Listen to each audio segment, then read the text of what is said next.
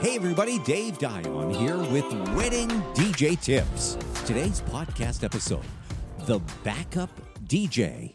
And what do I mean by that? Well, one of the questions that comes up often in talking to couples about their wedding is this: what happens if you can't make it to our wedding?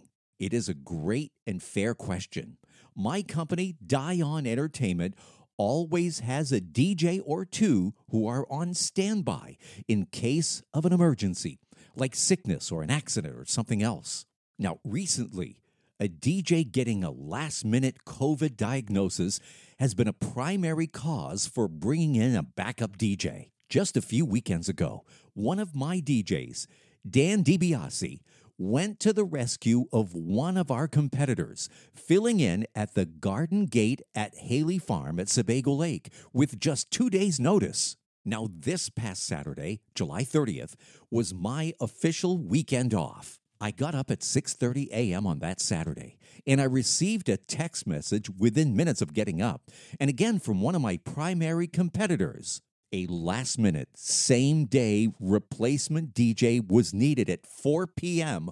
on this very Saturday at the Westin in downtown Portland. This was a classic, unexpected, last-minute backup DJ request. A few weeks ago, we replaced a DJ that had a last-minute COVID diagnosis.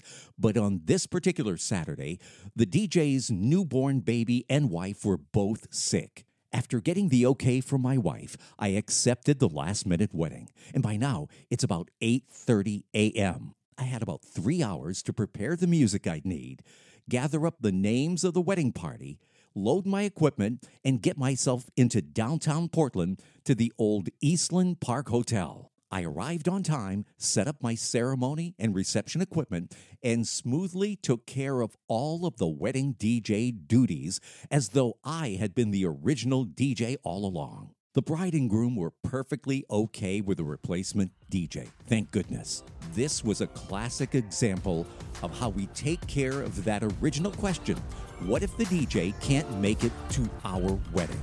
You've been listening to Wedding DJ Tips, and I'm Dave Dion.